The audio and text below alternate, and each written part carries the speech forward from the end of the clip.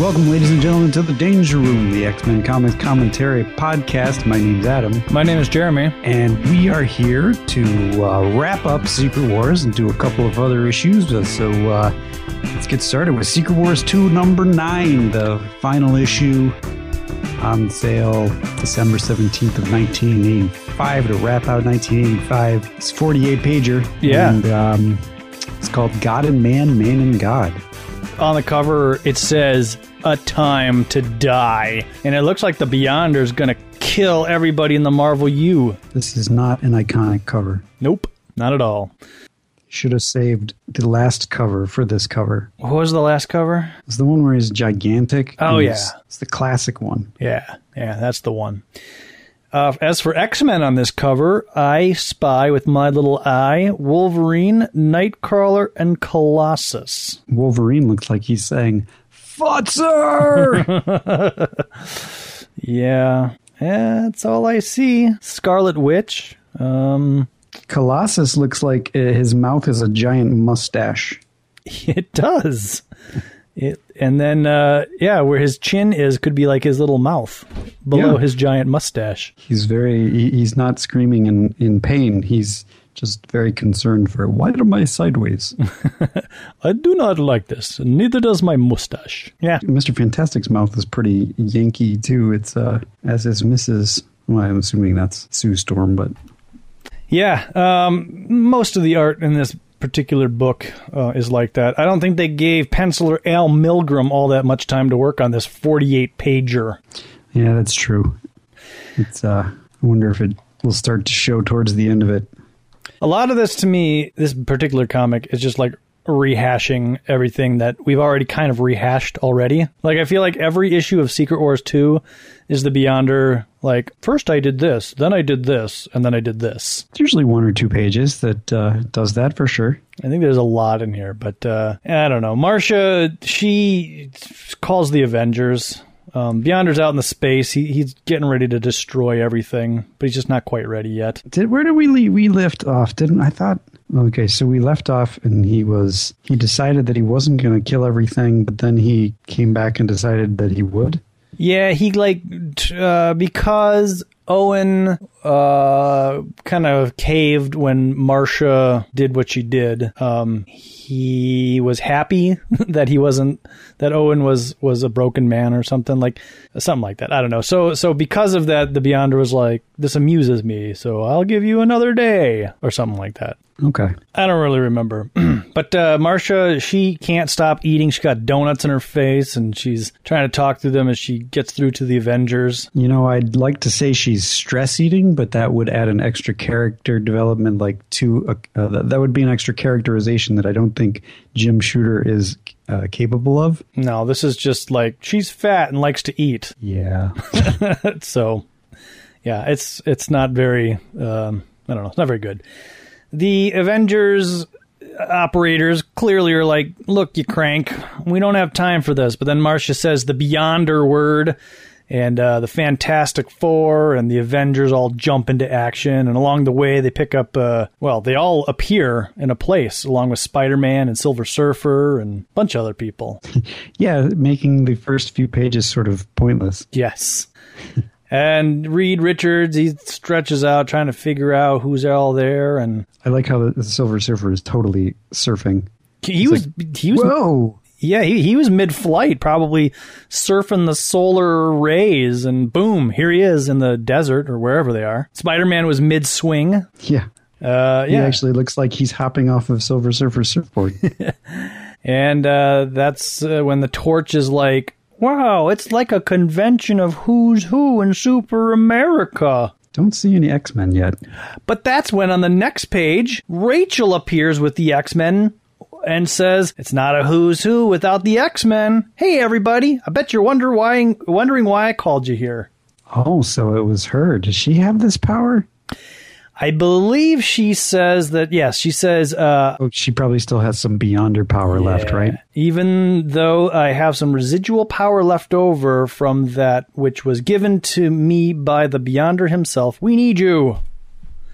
So Rachel has assembled all of the heroes in, I guess, the final last-ditch plot to kill the Beyonder. And Captain America says, "I have assumed you've gathered a group together to find this Stop the Beyonder. If that's the case, I think the rest of us can put aside our differences with the X-Men for now." Wolverine says, "That's real big of you, Captain America. Jerk." "Since we are supposedly outlaws, enemies of the state, and all of humankind." Yeah. "I can help too," says Marsha. Who everybody just poo-poos and sends away. Yeah. She does a display of her powers, but Rachel's like, nah. And she zaps her back to the front of her and Owen's apartment. And One more or less against the Beyonder makes no difference. Yes, Jim Shooter does not know how to write the X-Men, or possibly the Avengers, not being an Avengers reader. But in the last issue of X-Men, it seemed like everybody was important. The entire universe was important. She wouldn't have turned away anyone. Yeah. Well, anyways, for the sake of the plot, I guess, Marsha heads back into the apartment. She rehashes kind of the events of the last issue. And she finds Owen's teddy bear ripped in shreds, and she assumes the worst. But it turns out that Owen is, well, we don't know, but Owen's on the chair, hands draped over the side. Maybe he's taken his own life, Adam. That's what it would appear to be. The implication is that he's dead. Yes, he couldn't take the stress of Marsha throwing herself at the Beyonder, so he's taken his own life. Spoilers, since we kind of already blew it. He's alive. Damn it, Adam! It mattered a lot. Well, the Beyonder, he likes his gadgets, you know. So he's flying around in a helicopter, and he flies it into his underground sanctum. I like this panel where he flies a helicopter into the earth. Yep. And then he disintegrates the helicopter to create a chair. And he sits there for a few panels, and he's like, well, maybe I need a camera to collect all my thoughts. So he creates one of those. I like the line, "Don't need the copter anymore, just a comfy chair." Yep. And so he videotapes him, I don't know, confessing, not really confessing, but just rehashing. This is the part that you were talking about where he reiterates the last 9 issues. And Secret Wars 1. We get a couple of pages, and then he eventually makes the decision that since he's taken a human shape, but he's not actually become mortal, so he's going to create a giant machine that will do that for him. I'm not really sure why. Well, he just decided that the only way that he's truly going to understand why humanity clings to their lives, which is the one point that he keeps harping on throughout this thing, is by risking his own life. That's what he's decided. He may regret it, but he's going to do it.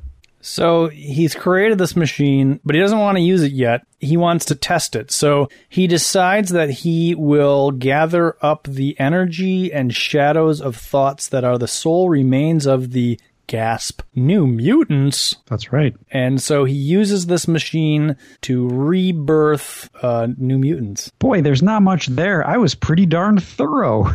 Yes. But these are not, I mean, these aren't the New Mutants, but they are now going to become the New Mutants. Well, they're the dust particles that were left of the New Mutants. Okay. So they are effectively the New Mutants. Yeah, they're whatever kind of abstract ideas were left of the New Mutants. So is this like when Storm was killed and then reborn in the side of a ship? Maybe. Sort of similar. Okay. But they're not quite whole yet. They're kind of zombie-like, or at least they're under the Beyonder's control. So the Beyonder's like, okay, well, I did a pretty good job here, so I'm just going to send them away, and now I'm going to use the machine. Which he does, and it immediately turns him into, well, I guess it disintegrates his current body. It sucks him into the machine, and then creates a baby, which then very quickly grows into an adult, passes through the birthing canal. Yep. Kind of graphic. He is born the way babies are born, and he pops out, and he's like, oh my God, this is I never imagined it would be like this. And he freaks out, and he goes and grabs the base of the vessel, which I guess contains all of his powers, and he's able to kind of reform back to himself. Right, just in case. He decided to set aside his power at a place where he could easily reclaim it in case he was unable to the task of humanity. Then we, Marsha and Owen Reese. Owen's not dead, as we said, but he does, in a touching page, basically says, like, you took me to the bottom of the well. I was done. I was finished. I was going to take my life, but this whole ordeal has made me realize that I don't need you. And because I don't need you, I'm stronger. And they kiss. So, yay. Owen Reese has grown. And then he makes the decision that he's stayed on the sidelines too long. It's time for him to do something. So he's got to go save the world. Their world. Yep. So the Beyonder's like, well, that was crazy. That was exhilarating. That was amazing. I'm going to do it again. And he does. And this time he does not touch the power base right away. He's kind of running around. He's out of breath, which is something he's never felt before. And then Mephisto and his demons show up. And they're all like, hey, you're mortal now. We're totally going to kill you. Yes, but apparently Mephisto's powers, or has no powers on Earth. All he has is illusions, which are very convincing. So the Beyonder... The Beyonder thinks that he's being stirred up in a goblin soup, impaled on like a pricker branch. Razor vines. Mephisto barfs some maggots onto his face. Yeah. Burnt, ultimately. But the Beyonder's like, you can't hurt me here. This might seem real, but it's not. It's all an illusion. And he's like, I'm going to get my powers. But his powers are on fire. But he pushes his hand through the fire, even though in his mind his hand is burnt off and all his fingers fall and he's blistering and melting. He eventually gets to his powers and turns back to the Beyonder that we know and love. And the Mephisto and his goblins disappear. Drat, says Mephisto in a fist-pumping moment. Yes. And so the heroes are still just kind of hanging around. They're like, where is he? What should we do? Rachel's like, he's below us, 9 miles down. And the Beyonder spots this on his giant Visi screen, and he's like, I have an idea. I'm going to use these new mutants to attack those heroes. Molecule Man shows up and says, I can get us down there, but we need a plan. Yes. They also have a little back and forth about how their pasts aren't pretty. They both made mistakes. My past ain't pretty either. I like long odds better than no odds. Thanks, Wolverine, isn't it? And so the new mutants are, I guess, reconstituted. Not really. The Beyonder programs them with instructions to defend the Beyonder. And so the new mutants are teleported to the surface, and they attack all the heroes. And they do a very good job of taking out these heroes. The heroes don't recognize them still, which is in keeping with what happened. Mm-hmm. Strange, they're wearing costumes like the X-Men wore long ago. Why? Who are they?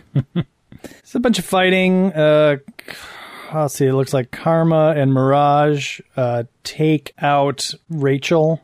Eventually, Iron Man, Hulk, Submariner, Wonder Man take out Cannonball, who's been knocking everybody down with his powers. That's got it. Well, I guess he was blasting, so that doesn't hurt. But man, that's quite a bunch of tough people to punch you. Yeah, you can't really get much more powerful than those guys. Thing gets a hold of Wolfsbane, surrounded by Tigra and Wolverine. There's some weird dialogue here where, let's see, Thing, be nice, says Wasp. It's National Take a Furry Person to Lunch Day. And Tigra says, is that so, Wasp? Get a nice mousey and a dish of milk, will you, Hawkeye? And Hawkeye says, starve, puss. Yes, that witty banter is weird. Now, I'm assuming that has something to do with the kind of relationship that Tigra and Hawkeye have in West Coast Avengers, but I'm sure it's also terribly filtered through the Jim Shooter badness filter. Yes, I would agree. Vision and Silver Surfer take down Magma, and Colossus and Magneto take out Warlock. Now, I have to assume that the New Mutants have been bolstered with the Beyonder's powers. Yeah. That's the only way this makes sense. Or their drive to protect the Beyonder is so strong that they're pushing their powers to the max, maybe? I don't know. Something like that. Eventually, Dagger and Sue Storm are able to take down Mirage and Karma. Oh, and Scarlet Witch also helps with her Hex power. So, Hex power! Combination of those three people are able to save Rachel.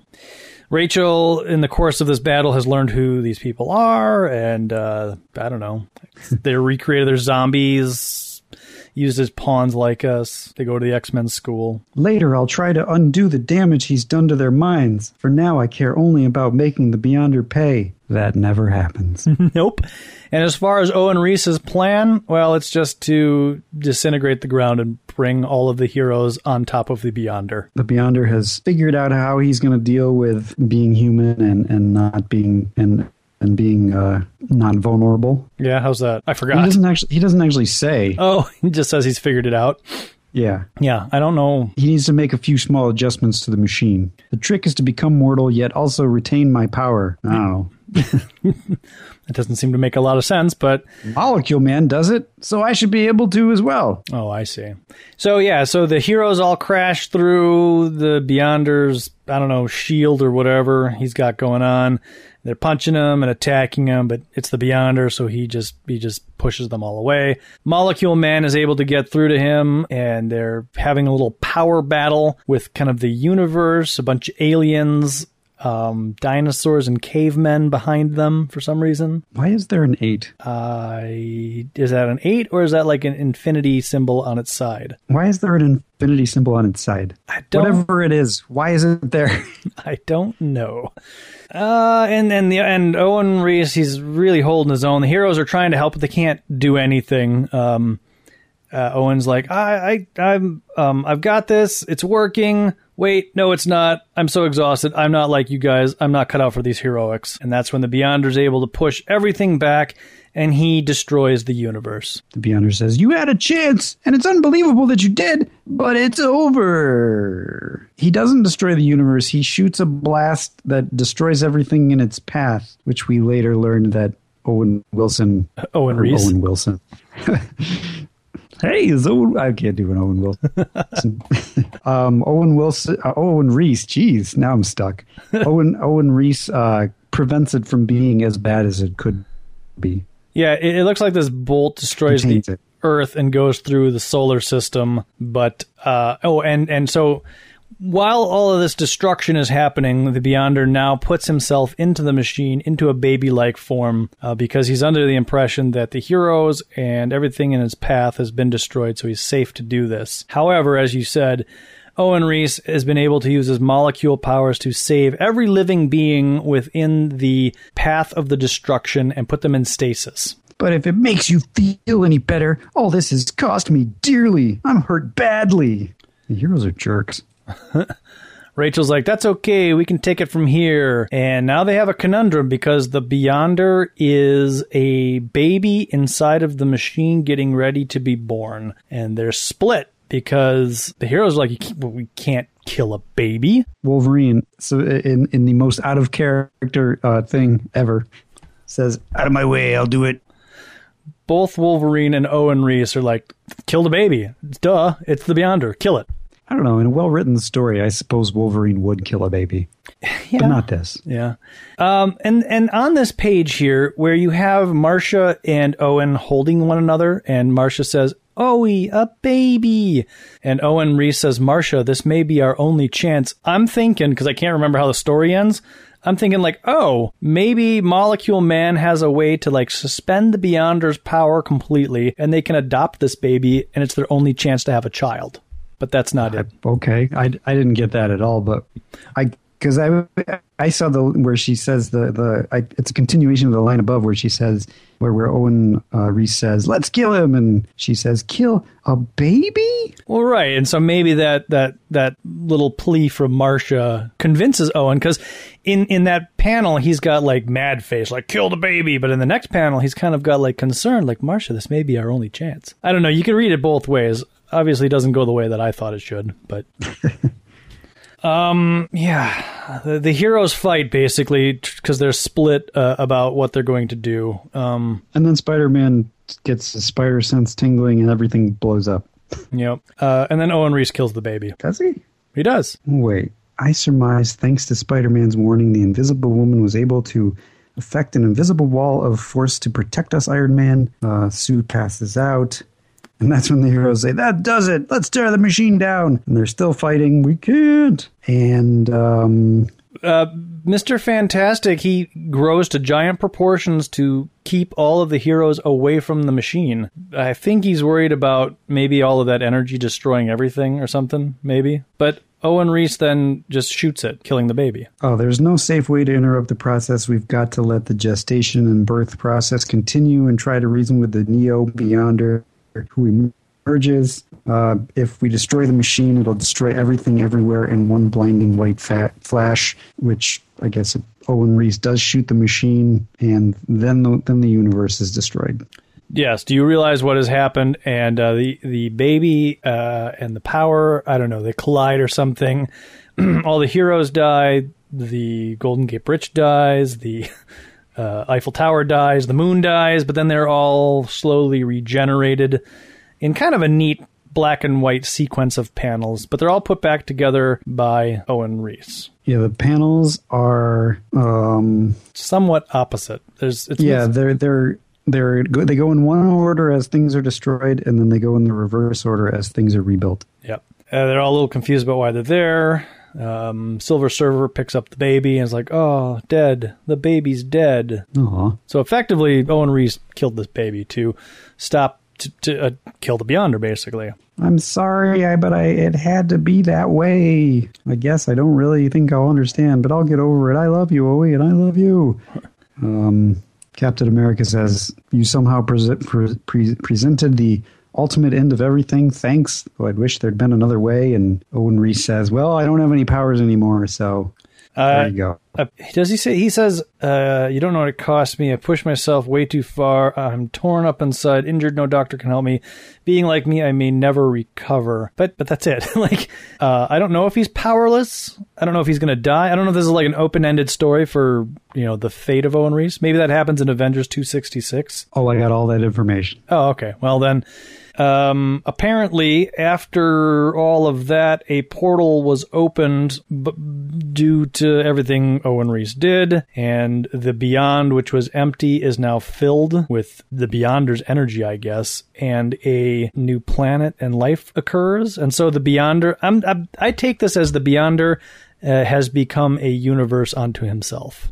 Yes. Okay. However, that will be retconned, sort of. Well, right. So in Avengers 266, we'll make this really brief, the world is still destroying after the Beyonder does his thing, but Owen Reese and the heroes are able to bring it back. And I think that's when Owen Reese reveals that he has no powers left. Ah, that could be. Who, out of curiosity, if you have this information in front of you, who is the writer of Avengers 266? Roger, let me see, where does it say? I think it's Roger Stern, but it might be on the last page. Silver Surfer works with Owen Reese to stop the planet from destroying. Volcana helps out. Okay, so Owen Reese does have his powers, and then he says, if I succeed, the effort may kill me or cripple me or worse, burn out my power. Obviously, they save the day, and then Owen Reese says, yep, I don't have powers anymore. But then I guess he made a deal with the Silver Surfer that he does have his powers, but he just didn't want the Avengers to know. So I vaguely remember this from the time I read it before, but there's essentially two endings to Secret Wars 2. Or is the Earth destroying happening after the pages of Secret Wars 2? Yeah, this is the Avengers 266 is the continuation. The damage that was done from the Beyonders striking out that one time that Owen Reese supposedly corrected had further ramifications, and that's what this whole issue deals with, is those ramifications that could, of course, destroy the Earth. But with the help of Owen Reese and the Silver Surfer, they are able to stop it. Okay. And then several years later, in the pages of Fantastic Four, let's see, this is like a 4 or 5-parter, but the only part is the last part that matters to us. The Fantastic Four, who at this point is the Thing, the Human Torch, the Lady Thing, Alicia Masters, and Sharon Friedlander. Yeah, her. And then the girl that was, well, she's no longer a part of the team by this, so we'll forget about her. The girl that married Quicksilver. Oh, Scarlet Witch? No, Luna? No, gross. Yeah, no, Crystal. Yes, Crystal. And Doctor Doom, they travel to a universe because they are trying to figure out some mystery. And it is discovered that it is the Beyonder has created this universe, and he is essentially acting like a god in this universe and watching it populate, and they worship him. him, and Owen Reese shows up, and it is revealed that there are many cosmic cubes in the world, and eventually the cosmic cubes evolved to be beings, and one of the cosmic cubes got jacked up and evolved into, as it was evolving, it broke, and it evolved into the Beyonder, but part of it was Owen Reese, and so Owen Reese and the Beyonder recombine into a cosmic cube. Whoa. So that happens. I don't remember that at all. That's like many years later. I mean, this Secret Wars 2 omnibus just collected like everything. So is that actually in the pages of the Avengers, or is that like in a Marvel 2-in-1? That's in Fantastic Four number 319. Okay. Interesting. It's Doctor Doom. There's this really convoluted plot about how the Doctor Doom in Secret Wars 1 was a Doctor Doom from the future because Doctor Doom at the time of Secret Wars 1 was dead. Right. So the Beyonder had to drag him from somewhere, and he ended up dragging him from the future. But then he needed to recreate that future because he messed up all the timelines. So he ended up depositing him back, and that left Doctor Doom very confused about where all that time was and blah, blah, blah. Doctor Doom gets his memories back in the end of this. Yeah, sounds super complicated. It is. Owen Reese leaves Marcia. Aw. And she's sad, but she says, "You always do what's best for everybody." And they merge, the Beyonder and Owen Reese merge into a cosmic cube, which Doctor Doom then grabs and gets his memory back, and that's it. Wow. Next issue, the New Hulk versus the New Thing. Wow. Is that like Grey Hulk or just Big Hulk? Or Smart Hulk? Grey Hulk versus Weird Rocky Thing. Ah. Like Spiky Rocky Thing. Well, thank God that's over. Then there's a Quasar issue in the back of this that I don't remember how it connects. It was very loosely connecting. I think there's like leftover residue of the Beyonder's powers form into some sort of bad guy or something. I don't know. A bunch of years ago, there was another series called Beyond, in which Spider-Man, Venom, and some other kind of B-grade heroes are taken to what they think is Battle World, and they think they have to fight. I only got like 2 issues through it, and I was like, this isn't exciting, so I stopped reading it. There's also a Secret War written by Brian Michael Bendis. Oh, is that any good? That has nothing to do with Secret Wars. It's the time that Nick Fury, I think he brainwashes some superheroes to go do some real-world terrorist stopping or something like that. And then they find out, and they're all really annoyed. And that's when people start hating Nick Fury. But that doesn't matter because now Nick Fury is, I don't know, he's kind of out of the Marvel Universe ever since the Avengers movie. They made Nick Fury, isn't it? I think it's Nick Fury's son, who looks just like Samuel L. Jackson, isn't the new Nick Fury? I don't know. I don't know what's going on in the Marvel Universe. Me neither. But I do know that I have the last issue of Dazzler in my hands. Wow. It's over. This is the things are coming to an end episode. Yeah. So I bought this issue way back when. It's the only issue of Dazzler I think I own. And I always thought it was kind of humorous because on the cover of it, it says, "Because you demanded it, the last issue of the Dazzler." And that just doesn't seem like a great selling point. Because you thought this issue was so terrible, we canceled it. Well, this series, not this issue. Well, whatever, but because you demanded it. See, normally... I don't know, I think it's a joke, right? Maybe, but that tagline should be like, "Because you demanded it, the dramatic return of so-and-so." But, yeah. Maybe it is. Maybe it was the sales were so bad that they're like, look, who cares? Just put this thing out. Had you been reading the letters pages? I had read a little bit of the letters page, and most of them were like, Dazzler's great, but I wasn't reading all the letters pages. And I'm sure Marvel doesn't seem, at this time, at least from what I remember, you only got a page of letters, and they didn't seem to post too many of the negative ones. Okay. Maybe one every now and again. Anyways... Beast and OZ Chase are on the cover. This is kind of also a wrap everything up convoluted issue, because to me it seems like issue 41, they were trying to start a whole new storyline for the Dazzler, and then the word came down that Dazzler was canceled. So they just kind of have to wrap everything up as quickly as possible. When we last left Dazzler, she and OZ had killed the guy, and Dust was his name. They killed Dust, and Dust is the guy that can hop from body to body, and he's the guy that killed Dazzler's father. And so she was going to head over to Camp Silence to confront Dust's wife. Her name is Silence, because they had kidnapped Dazzler's mother. And if you remember, Dazzler's mother was estranged because her fake mother, I think she also died. Dazzler's got like a really messed up family. And I swear, like, none of this family stuff is ever brought into the pages of the X-Men. At least that I recall. Makes sense. So the book opens up with Beast. He's swinging in. He's heard that something's going on with the Dazzler, and it's OZ Chase who is called the Beast because I guess Dazzler and he talked about their one-time romance, and OZ had Beast's number. This comic definitely takes place after X Factor #1, so if that's important for people to place it. It seems like it must take place somewhere in the first few issues of X Factor. It takes place... Well, it definitely takes place before the middle part of X Factor 2. So, okay.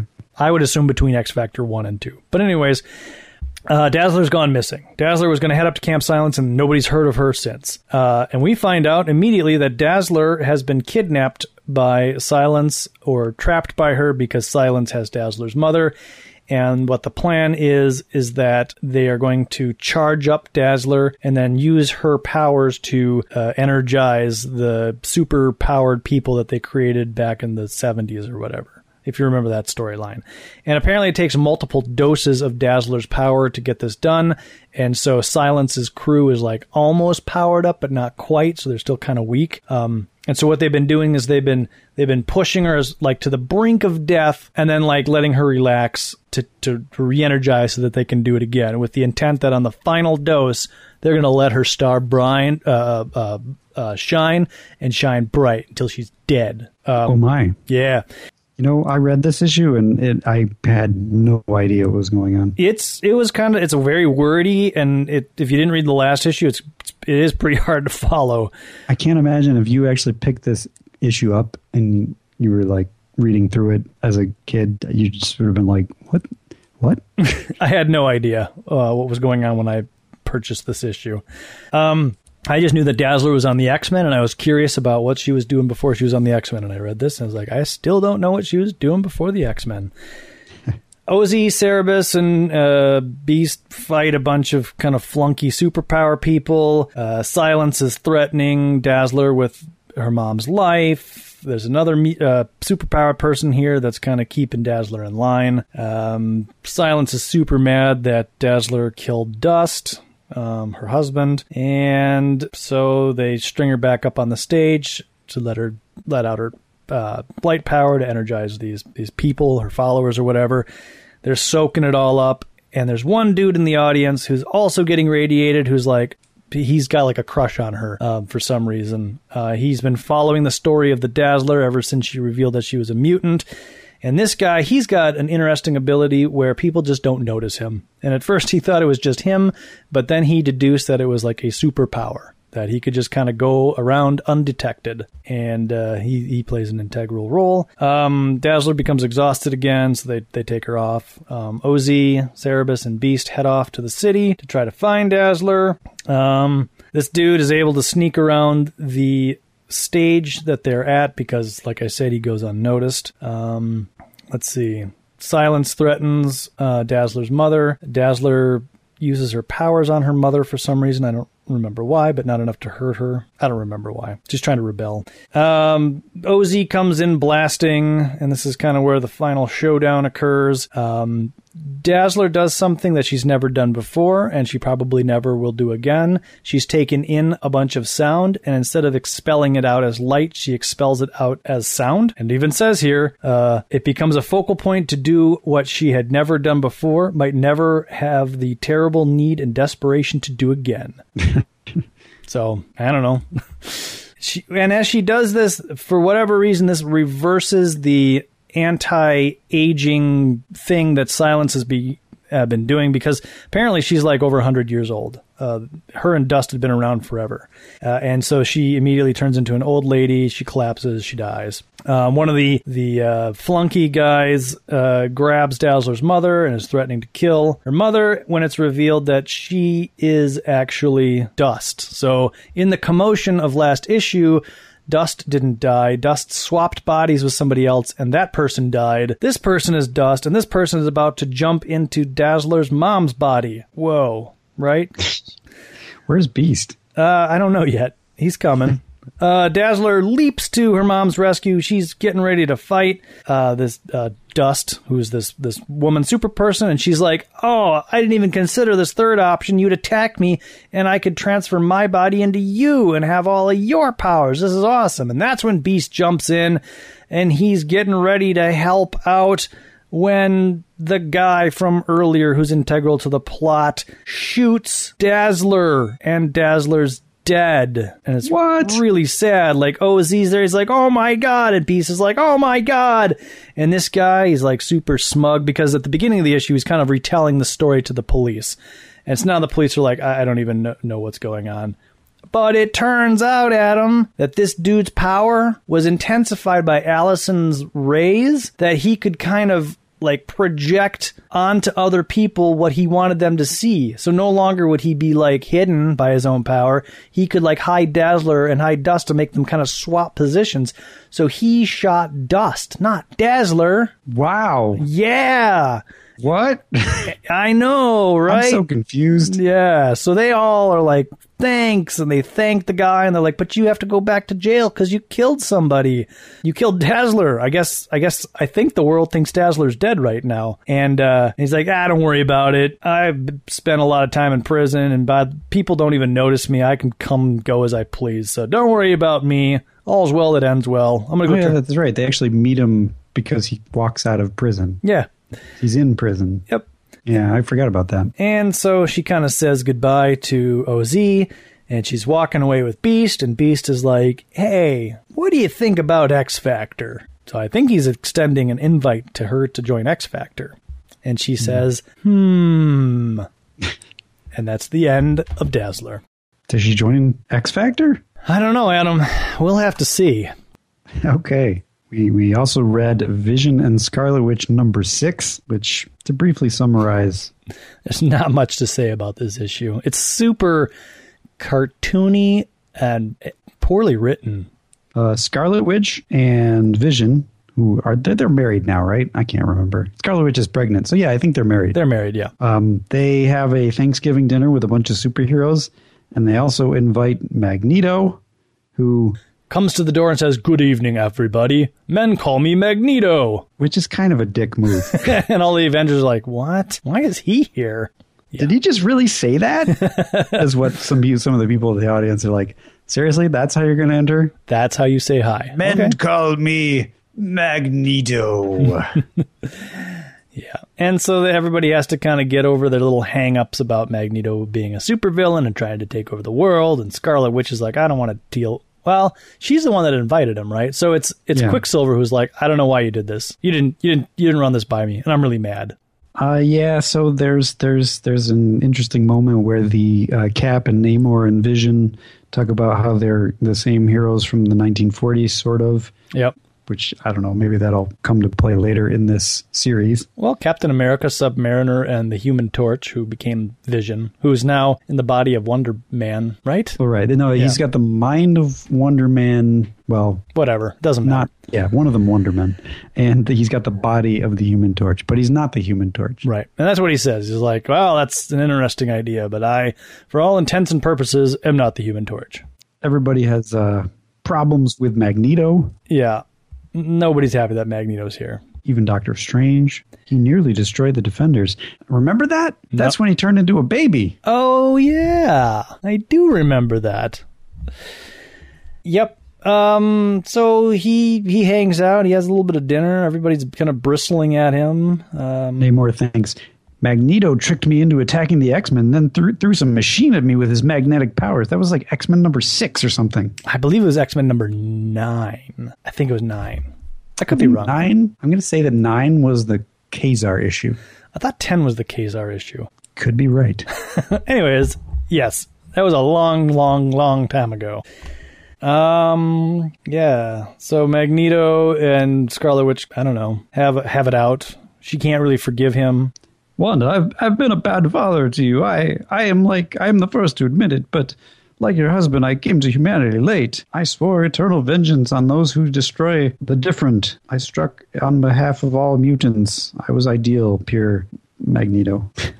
But I can't give my acceptance. I remember how you treated us non-persons. It was exactly the way you were treated. You were a real jerk to us. Yeah. And so some people are, I guess, getting ready to go, and Magneto's like, well, I'm out of here. So he grabs his jacket, and he flies away. He storms out. He does. He doesn't say goodbye to anybody, and they all start talking about him after he leaves. And why would you? Then he realizes that the old Brotherhood of Evil Mutants are about to attack, so he goes and grabs Vision and Quicksilver to stop them. And of course, the Brotherhood of Evil Mutants, minus Scarlet Witch, is Magneto, Quicksilver, Mastermind, and Toad. Yes. So there are 2 Quicksilvers and 2 Magnetos. Yes. And they fight, and they're confused, and it's very exciting. This was, I thought this was kind of a fun part of the issue. This was the best part of the issue for me. Oh, definitely. But I mean, it's, just a lot of fighting or whatever. Some quirkiness going on. When it's finally really, unless there's something you want to talk about with the fight. Nope. But it's revealed that the Toad still has access. Now, I take issue with this, but he still has access to some of the Stranger's gear. But I thought he had joined the Silly Six or the Tremendous Trio with Frogman and... Yeah, I'm wondering if that ever gets talked about ever again. I don't think so. So anyways, apparently he's got access to the Stranger's gear, and he has learned how to use them really well to create, synthetics. Yeah, synthetic people. Which frankly could mean anything. Yeah. And so, Magneto's about to deal with the Toad. I mean, the Toad... It's kind of like them saying, he's mastered nanotechnology. Yes. Means nothing, but it sounds impressive. Toad holds a grudge against Magneto for also being treated like a non-person.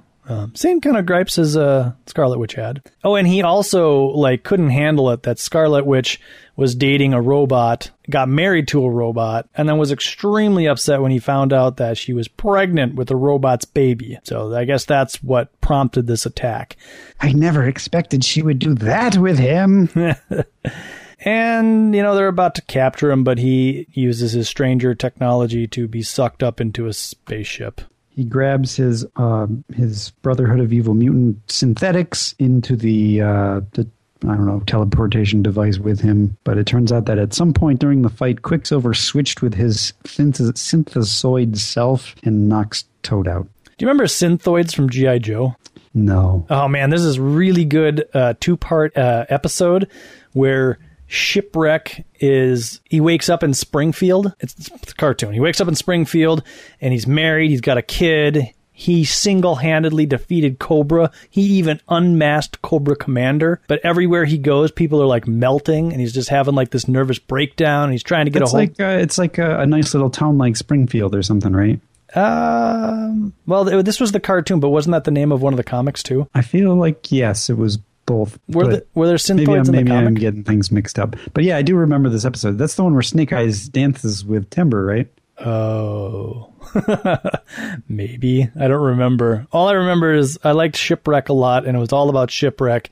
And then people were melting for seemingly no reason. And it turned out that Shipwreck was the only one that knew the Joe's code or something, so Cobra had captured him and done this elaborate plot to try to get him to reveal this information so that Cobra could use it against the Joes. I feel like it's a very similar plot to the comic book story, a nice little town like Springfield, and that's why I'm getting them confused. But maybe it did take place in Springfield. I don't know. Yeah. Was there a Springfield in the cartoon? No idea. I think just that particular episode or 2-parter took place in a place called Springfield. I'm going to say it did, because why not? Sure. So, you know what I've been rewatching lately? Just kind of putting on in the background? Thundercats? Actually, not rewatching because I never watched it. Silverhawks. Close, but far away. Oh, what? She-Ra. Really? She-Ra. Yeah, are you familiar with J. Michael Straczynski, the writer of Rising Stars and Spider-Man for a while? Yeah. And Babylon 5. I'm familiar with him. I never watched Babylon 5, but I'm familiar with his name in the pages of Spider-Man. He wrote episodes of She-Ra. Oh, And they're I don't know. There's something about like Skeletor shows up and it's got Hordak and it's terrible. But it's every episode there's like one really stupid thing that makes me laugh. so is it good? No, I mean I don't really watch it. I kind of just put it on in the background. Okay. And then it's just weird. It's really weird. But I like weird in a good way. I mean, I used to watch She-Ra when I was a kid, right? Because it came on right after He-Man. I never watched it. I'm completely not I didn't know anything about. I was so surprised that He-Man's in like half of the episodes. Oh, yeah. I watched the movie. Man, I went to the theater and watched that movie, the cartoon movie, not the Dolph Lundgren movie. I saw that many years later. I saw the Dolph Lundgren movie in the theater. Yeah, no, the cartoon movie in the theater was awesome. I mean, my memory says it was awesome, but that's where you got to meet She-Ra. Never seen it. It's the origin of Princess Adora. And it's weird how the intros are exactly the same, except for they change up some words. Yes. Well, you know, why be creative when you don't have to be? So, anyways, Magneto. Well, Quicksilver's like, "Oh, you reformed in my eyes. Let's go tell Wanda." And he's like, "No, Wanda must never know about this.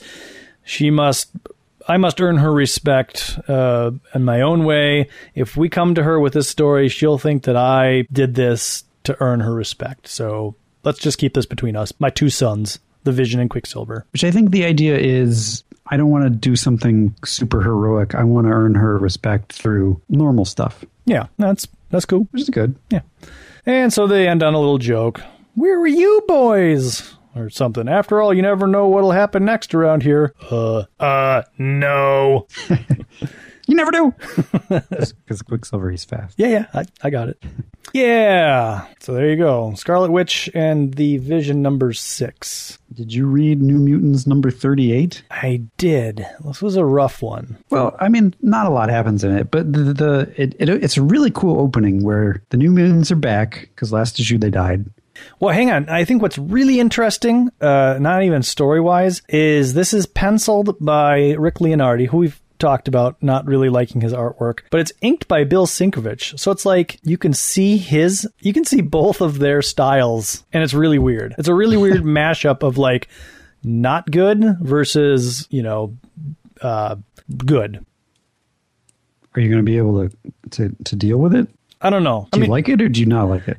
It's weird because it's usually Rick Leonardi is inked by a terrible inker, but he's inked by a really good inker. So what probably was bad drawings turn out to be pretty good where they can be. There's some pretty bad drawings in here too that Bill was probably like, I don't even know what to do. Like, how did I get paired with this guy? See, I don't know. I still say that Rick Leonardi he's kind of one of those guys who's been around forever. And I feel like nowadays he's decent. He probably is. I mean, did he? But yeah, like I think I said before, when he would come around, it was like, oh, this must be a filler issue.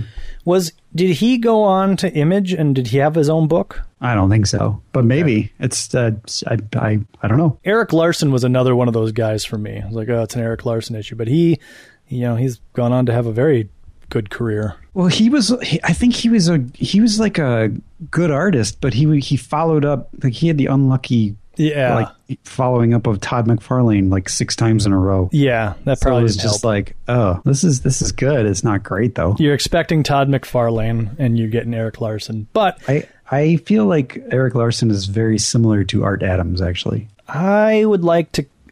Maybe one of these days I'll grab those Spider-Mans out and kind of reread them, because I don't think I really gave him much of a chance, because I was like, it's Rick Leonardi. Or I mean, Eric Larson. But he's got a couple hundred of issues of Savage Dragon. It's still going. Yeah. I mean, do you know anything about it? It's kind of interesting how he like reinvents it at least he reinvented it once. I looked up an issue guide once, and it looked like there was a year that went by between 2 issues, like of real time, like one came out in 2006 and the next issue came out in 2007. Oh, really? And then there was like 5 more issues. Like, I don't know much about it, but based on what I was looking at, to me, it looked like he just kind of released an issue whenever he had an idea. Well, good for him. Which, if that's the case and he can do that, great. And I think, wasn't he like vice president of Image, or he had some high role in Image for a while? I think he was one of the big ones. So anyways, I'm not putting down anybody. These people have succeeded far more than I have, even Rick Leonardi. So anyways, yes, I can handle it. So they're battling. I guess it would seem that they're battling in the danger room because Magneto is also there leading them. And it's, your typical battle scene. They do stuff. And then at the end of it, Magneto says, it's time for bed. And they all go to graves and bury themselves. And, it's neat. It's a very interesting opening. It's weird. It's dreams. They're dreaming. Everybody's dreaming. Even Magneto, I think, is having bad dreams. Yeah, they're all having the same dream, which is kind of weird that Magneto's having it. It makes sense that all the New Mutants who just died and came back, but also the same dream. Also, the New Mutants are just kind of lethargic. They can talk, but they are just kind of zombie-like. They're like depressed. That's a better way to put it. And it is revealed. Eventually, Dani snaps out of it, and she kind of reveals that they're living in this world where they know that they were killed by the Beyonder. They know that they were brought back because he was randomly decided to. Could it happen again? What does life mean? They're just kind of everything's all messed up. Yeah, like. When they live in a world where this sort of thing can happen, they're kind of dead inside. Yes. Magneto is trying to figure out what's going on. He's their teacher. The New Mutants aren't pushing themselves as far as he knows they can, and it's kind of bumming him out. And that's when he's confronted by Emma Frost. And she's like, you have something to do with this, don't you? And she's like, no, but the students can come to my Massachusetts Academy, and then you can just give up. Yeah, I mean, she's like, I'm a telepath. I can probably help with their brains better than you can, Nana and Nabubu. Yeah, and he's like, no, get out. And she's like, okay, I'm out. So Dani kind of comes out of it when Thor, who currently in Thor is a frog, visits her and snaps her out of it. She can't snap anybody else out of it, though. They're at a party, like Magneto takes them to a party, and they're all just kind of like hanging out. And all the other kids are like, who are they? Why are they so boring? And Magneto's like, damn it, play! Why won't you play? He apparently has a pseudonym that Charles created named Michael Xavier, Charles's brother. Oh, yeah. Doug Ramsey's parents, I think, are here, and they're like, our son is despondent and depressed, and it seems to coincide with you taking over. Yeah, so they're thinking about taking him out of the classes because he's just become despondent. Mm-hmm. The two Indian folks that didn't used to be Indians from the what is it, Dream Bear saga or whatever it is. Yeah. They get manipulated by Empath, who shows up, who's still seeking revenge on Emma Frost. Not sure what his part in this is, but who are these? Is it Thunderbird and Karma? No. Remember in the Death Bear thing? Vaguely. There was that janitor and that nurse. No, he wasn't a janitor. He was a cop. Oh yeah. And they got turned into Indian people. That's weird. And so they've been these Indians for the duration of that. Indians from India or Native Americans from America? Native Americans. Okay. Thank you for your sensitivity. Empath makes these two people fall madly in love, and all they can do is think about each other. And so they just start making out in the middle of the snow. They don't even care that it's cold.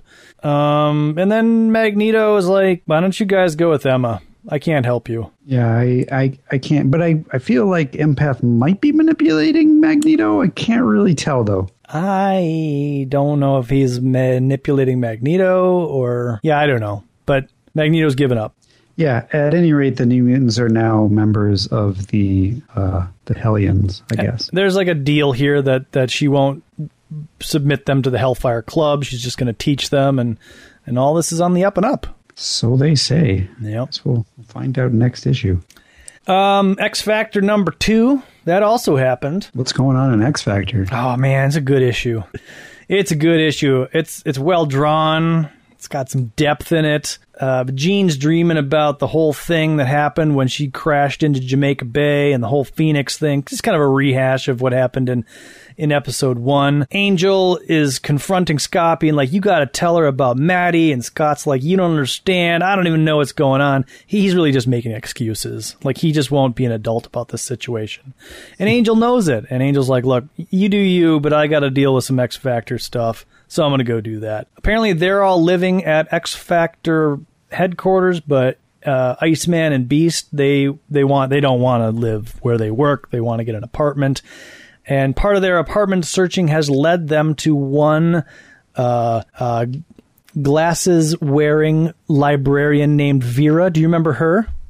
I do. Well, apparently she went and took some college courses, met some people, became super liberal, shaved half her head, and took her glasses off. Now, are Beast and her still dating? Because in the last issue of Defenders that she was in, they sort of broke up. I think they're kind of reconnecting. I don't think they're dating here. They're kind of happy to see each other.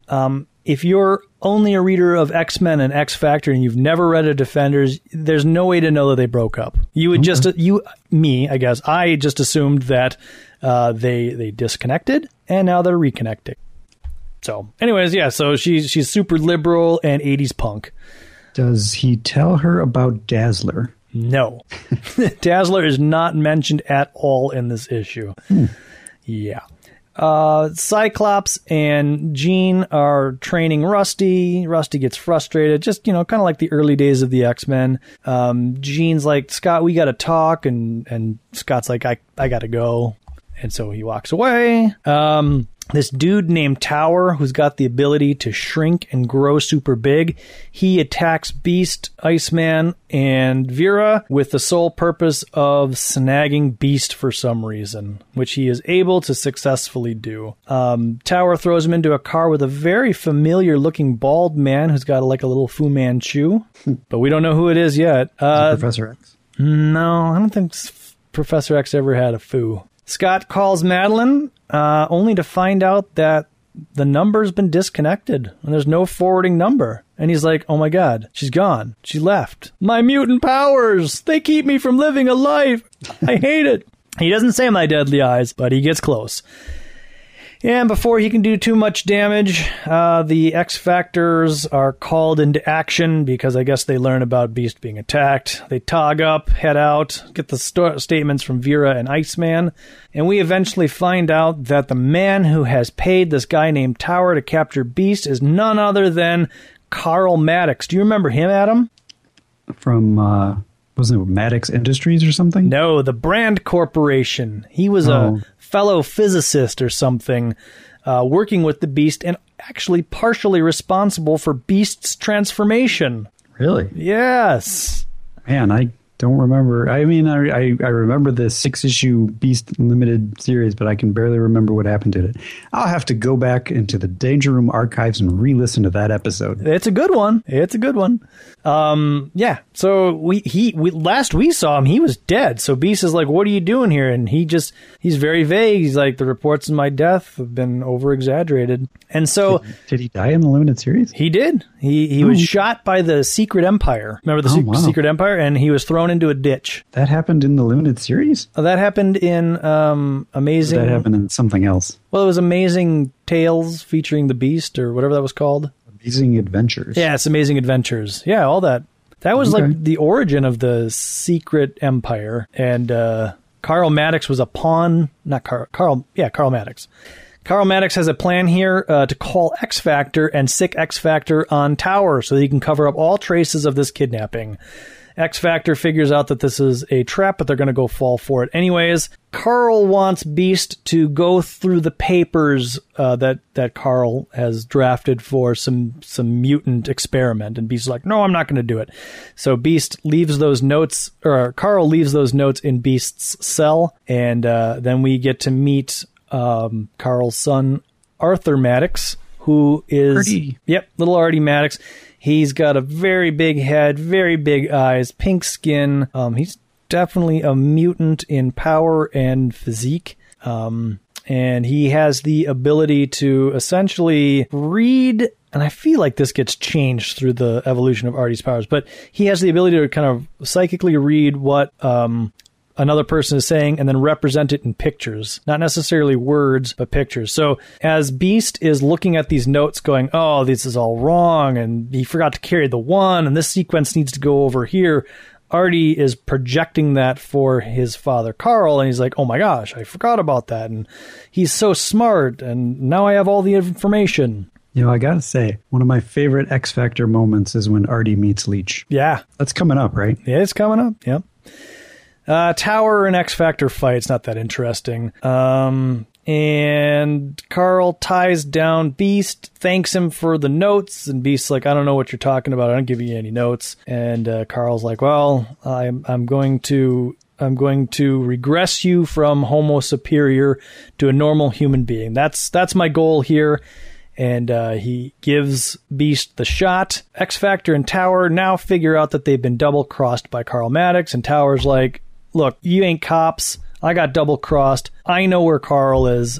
I'll tell you where he is. But we got to make a deal. And then the issue ends with Beast going into cardiac arrest and Carl being like, no, you can't die. And he's giving him CPR. He's like, you got to live for my son. But we don't know why. So, well, presumably because he wants to use his mutant reduction drug on his son to turn his son normal. Spoilers. Well, I mean, it's pretty obvious. I didn't have to read the next issue to figure that out.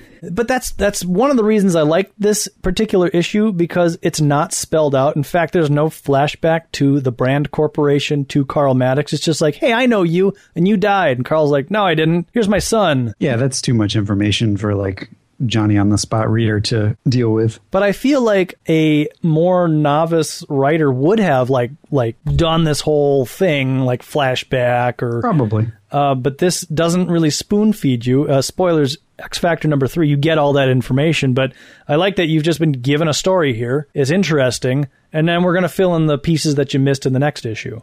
That's why the first, like, I can't say it enough. The first 30-some issues of X-Factor are really well done. All right. You're definitely right. Dazzler, the last issue of Dazzler has to take place before issue 2. Yeah. So somewhere between 1 and 2. And that brings us to probably the meatiest version or portion of our episode here, Alpha Flight number 33. Yeah, who would have thought that, right? Not me. I've never read this issue before. You know, I used to have, and it's kind of a spoiler. Well, okay, the cover is, in this issue, Uncanny X-Men. It features the X-Men standing before Guardian, who is now Heather Hudson. In last issue, she took on the mantle of Guardian, and it was revealed that she's going somewhere else to get help. Yeah, Alpha Flight won't help her like develop her abilities, and yeah, she wants help from Puck. Actually, that might be in this issue, but I can't remember. And Puck's in love with her, but none of this matters. Right. And then kind of ghostly in the background are Alpha Flight. So it's clear that it looks like the X-Men just killed her. Does it? Oh, in the cover, yes. Yeah, on the cover, on the ground. This issue is written by Bill Mantlo, which I kind of want to talk about at the end, but whatever. Some Alpha Flight stuff happens, which frankly I don't care about. Yeah. Mainly the thing that we need to know is what I just said, which is that Heather Hudson is seeking out somebody to help her. Somebody in specific, or anybody who will help her?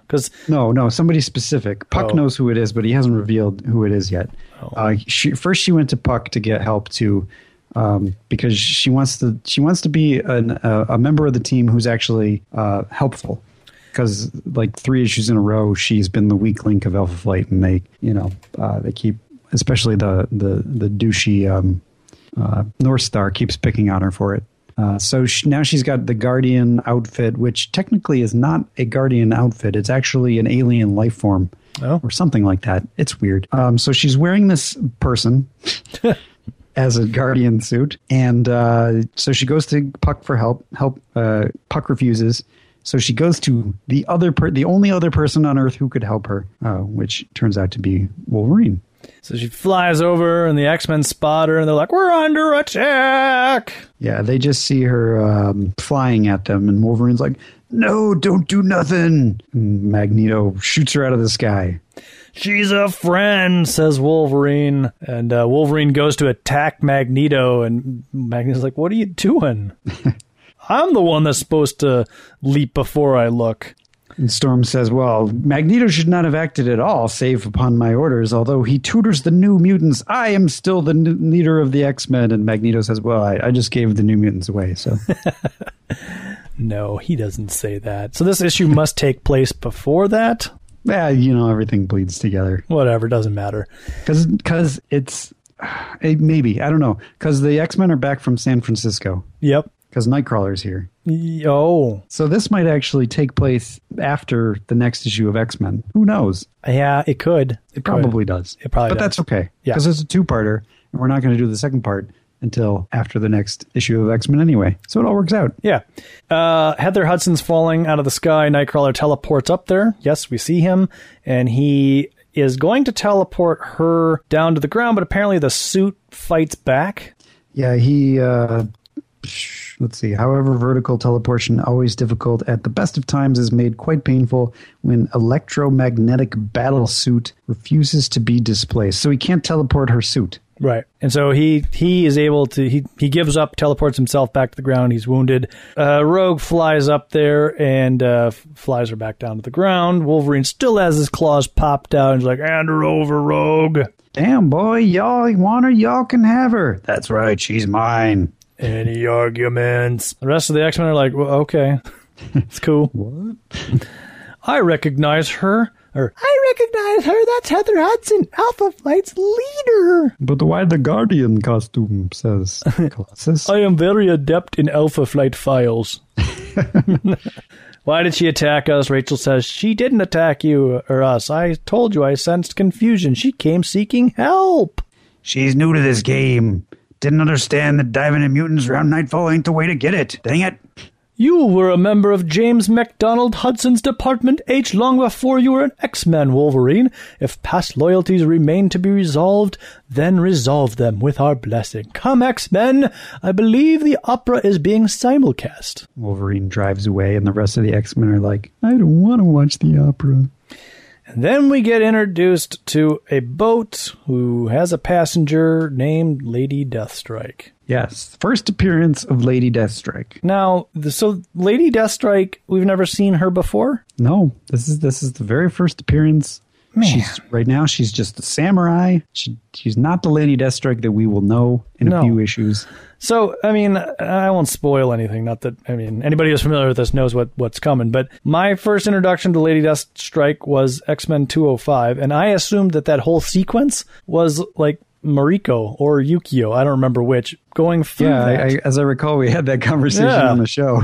So this is mind-blowing to me that she just shows up. She's like an assassin for hire or something. Well, I don't know if it's revealed in this issue, but she says her motivation is that we don't know what her... Let's leave it at that. Yeah, we don't know what her motivation is. I don't, so let's leave it open. I can't wait to find out. We don't find out this issue, do we? Maybe we don't. I get them confused because I am familiar with the next issue of Alpha Flight 2. The reason, when I had this, when I was a kid, I had this 4-part the Saga of Wolverine thing, and it was all panels from various issues organized in a chronological order, and it didn't tell you what any of the issues were, but it had a lot of these Alpha Flight panels, so I was very familiar with this and stuff that's happening, and it was like it was a text describing what was going on, and then just panels interspersed. I wish I still had it. It was really cool. I think I actually gave it to somebody who was a little kid who asked me, like,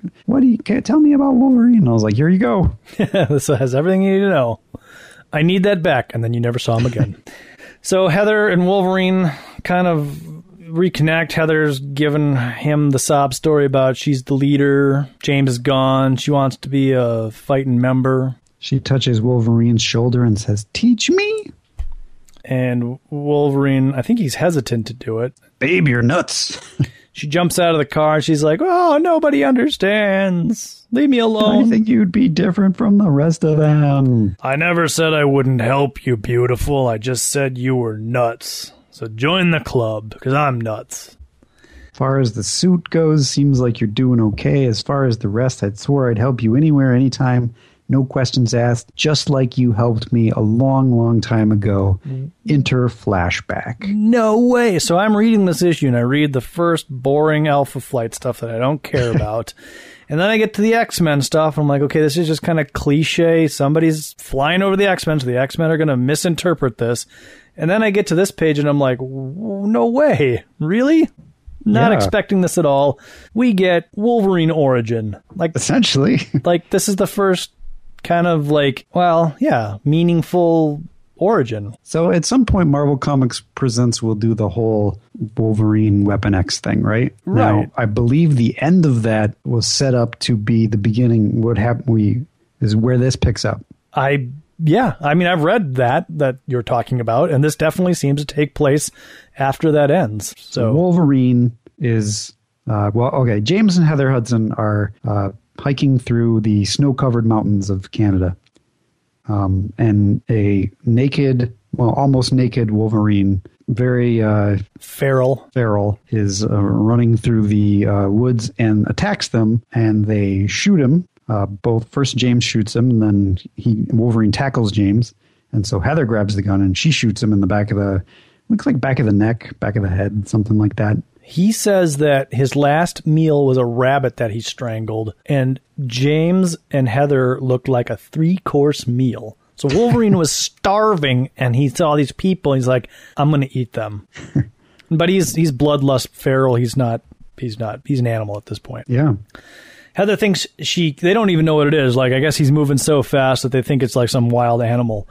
And that's when James walks over and he's like, oh my God, it's a man, but you did the right thing. He would have killed us if we wouldn't have killed him. And Heather's like, oh my God, I can't believe I did it. This is our honeymoon. This is supposed to be a happy day. James noticed that the blood has already stopped flowing from his wounds. So I know that, my darling, and yet we can't just leave our wild man now. So they bring him to their lodge, and he already has his connections with Department H, so he's calling it in to let him know that some crazy guy is in the woods, and he's maybe got some abilities because the blood stopped flowing. Yeah, they think that he'll still die, though, if he's left out in the woods, obviously. So James wants to get a chopper up there, but they don't, he can't. For some reason, he can't contact Department H because he gets static. So he has to go skiing out to somewhere where he can actually reach them so he can bring a chopper back. And he leaves his brand new wife alone with the feral monster that almost killed them. But, I mean, he is chained to the bed, so. Yep. And she cares for him because she's got nothing else to do. She's making soup, it looks like. She's giving him medicine, it looks like. She's tucking him in, it looks like. And she opens up the door to check on the weather, and it's just a snowstorm, and she's worried that James is lost in the blizzard.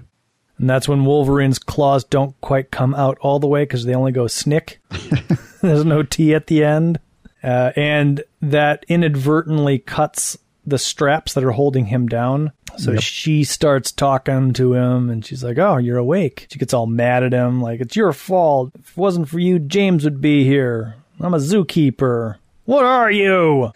But as his ropes are broken, he reaches up for her, and his claws pop out, and he looks like he's about to attack her, but then he sees the claws, and he also is freaked out by them. This is apparently, according to the caption, this is the first time he's ever seen his claws. Yeah, he rolls out of bed. He sees his claws. He's got a shocked look on his face. In between the panels, you get a long, no! And then his other hand pops out claws, and he's just laying on the ground with his claws out, but hiding his face. And Heather's like, oh, all right, are you okay? Looks like those claws are new to you. Did somebody do this to you? Oh, you poor, poor man. Cut back to the present, and Wolverine says, you held me like that all through the long night when you were supposed to be holding Jimmy. By the time Jimmy got back, you pulled me through. Yep, you told me you'd been wounded before, Logan. Sure, in the war with the Devil's Brigade. And later when I went freelance, I always healed fast. Thought it was some gift I had. Didn't learn for a while that I was a mutant. Nobody ever hurt me like whoever it was that turned me inside out, laced my bones with unbreakable adamantium, and had the cute idea giving me claws for letting me loose. If they let me loose. It's all blank. To this day, I don't know who changed me or why or how I got away. But I did, and you found me. So this is like a major, we're learning all sorts of stuff about Wolverine. The Devil's Brigade, he was freelance for a while, and then he got kidnapped, and somebody laced his bones with adamantium, which we already knew, but now he says he doesn't remember anything about it, and did they let him loose, or he doesn't even know? Yeah. Yeah, and Jimmy, he was trying to find out, but he couldn't find out any information. And I guess it's maybe revealed that Wolverine left Department H because he couldn't have Heather because he was in love with Heather. Yep. That's another redhead. Yeah, he does have a thing for redheads. And Wolverine's like, nah, Jimmy was my brother. Was like a brother to me. And the way you treated me, I had to leave. Couldn't come in between that. Joined the Canadian Secret Service, then the X-Men, trying to put some distance between him and Heather. Wanted to protect her. I thought he was a member of Department H when he joined the X-Men. So was he like a Canadian Secret Service branch of Department H or something? You know, it's kind of a retcon. Bill Mantlo didn't really read all those, so he's like, that's close enough. Yeah. It's better than hanging around waiting for go time. And I do. He was bored. And then didn't Department H try to recollect him? Yeah, they sent James after him, then they sent Alpha Flight after him. And that's where we learn all about Alpha Flight. Yeah. Which spawned Alpha Flight, which in turn is now writing some of Wolverine's origins. So Wolverine puts out his cigar. He starts taking his clothes off, revealing that he has got his costume on, and he's talking to her like all about power and stuff. Pulls his cowl on and says, "You want some training? Well, you're about to get some training." And a whole bunch of ninjas show up. Yep, Lady Deathstrike is there. She says, "Wolverine-san, you battle with misappropriated power. That which was stolen must now be returned." What? I can't wait to read the next issue of Alpha Flight. I don't think we should cover the next issue.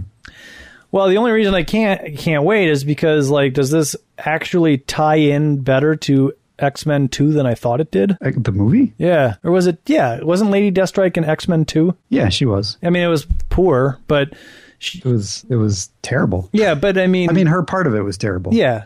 She was not really given anything to work with, the actress that played her, but she was a henchman of the guy, whatever his name is, who was essentially the Department H. Wasn't it Stryker? Stryker, the Wolverine creator. So it's an amalgamation of various X characters. But if I am to infer what I think I'm inferring, Lady Deathstrike is a Weapon X, which is a term that doesn't exist yet. I don't think that's true, but we'll find out next issue. Okay. I don't quite remember, so anything could happen. Well, she says you fight with powers that don't belong to you, so that just infers to me that she's been hired at least by, not Department H, by Weapon X project. You could be right, and that would actually make a lot of sense with what we just learned. So maybe I'm not sure. I don't know. Well, that'll be fun for both of us to find out. It's a true cliffhanger. Yeah.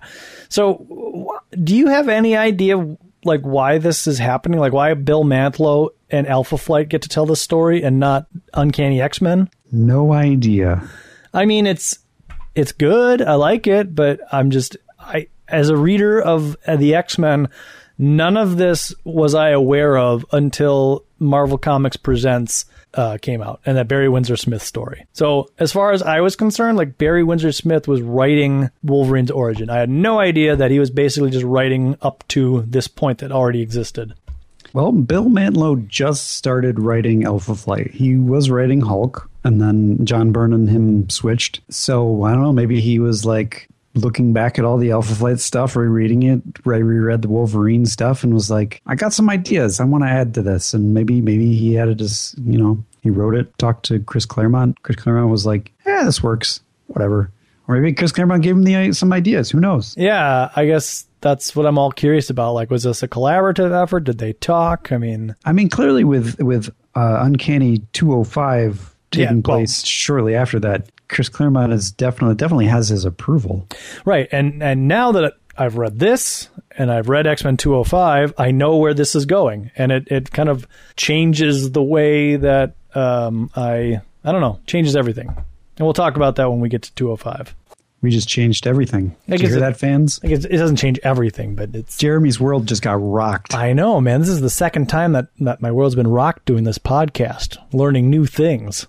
Crazy. It's all in the side issues. I know, man. It's all in the side issues. Never know what you're missing.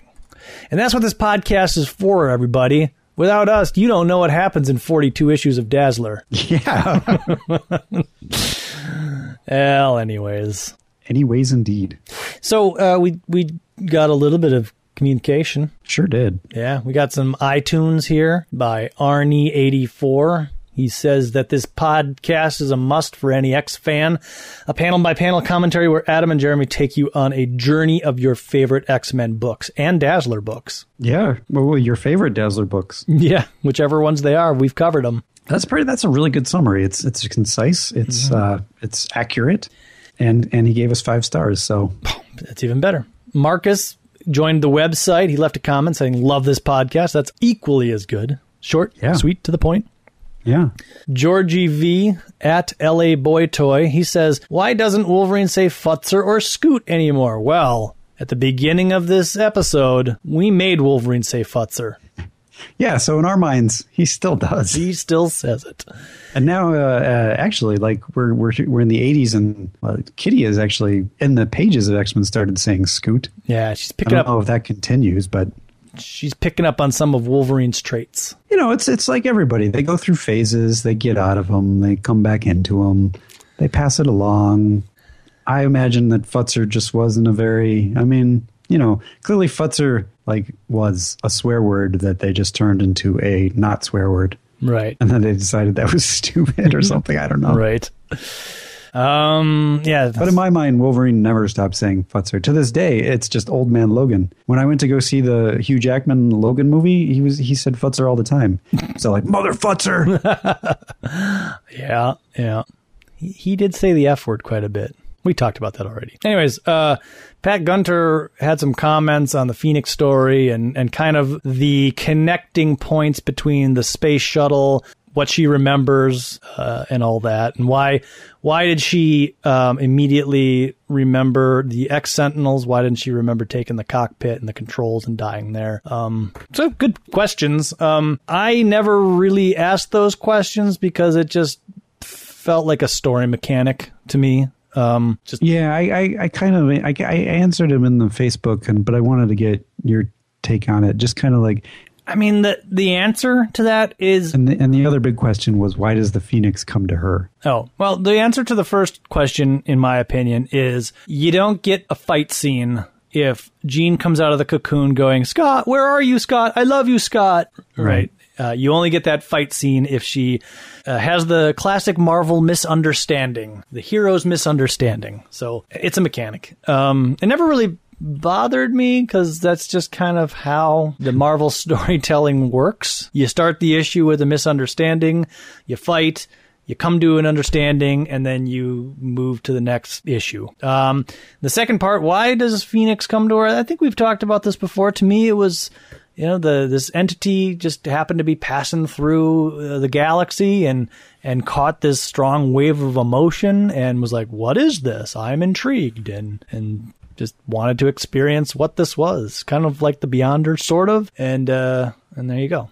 Yeah, I think I think we get a better sense of that in the classic X-Men story that we covered way back when. Yeah. So, that, I don't know. Yeah. No. That's what I got. Good answers. Yeah, thank you, man. I worked on them all week. And that's it. That's all we got. If you guys want to get a hold of us, reach out to us, you can do so by visiting us at www.xmenpodcast.com, facebook.com/Danger Room Podcast, following us at Danger Room Go, email dangerroom@redcapproductions.com, go out to iTunes, search up Danger Room in the podcast section. Well, the first one that pops up. Subscribe, leave us a review, some stars, or give us a phone call, 501-GET-X-Men. Leave us a voice message, and you could hear your very own voice on our podcast. And you would be right next to, well, maybe not next to, but you would be in line with our theme music, which is provided by Laszlo Holyfeld. And what a great job they do. Yeah, and how. So this was a little longer than I thought it would be, but well worth it. We got some things done, got some backstory, and we're back to the regular X-Men for a while. Yeah, straight up uncanny. Thank God. Getting tired of all this additional reading. Secret Wars is over. Ugh. Dazzler is over. Ugh. Defenders are over. Ugh. Alpha Flight, we're probably only going to cover the next issue. Yeah, okay. I'll keep reading it, but I don't think we're going to cover it. Yeah. Honestly, it hasn't been that X-Men centric at all. So, I don't have anything else. Do you have anything else, Adam? Nope. Then until next time, everybody, my name's Jeremy. My name's Adam. And the Danger Room is closed.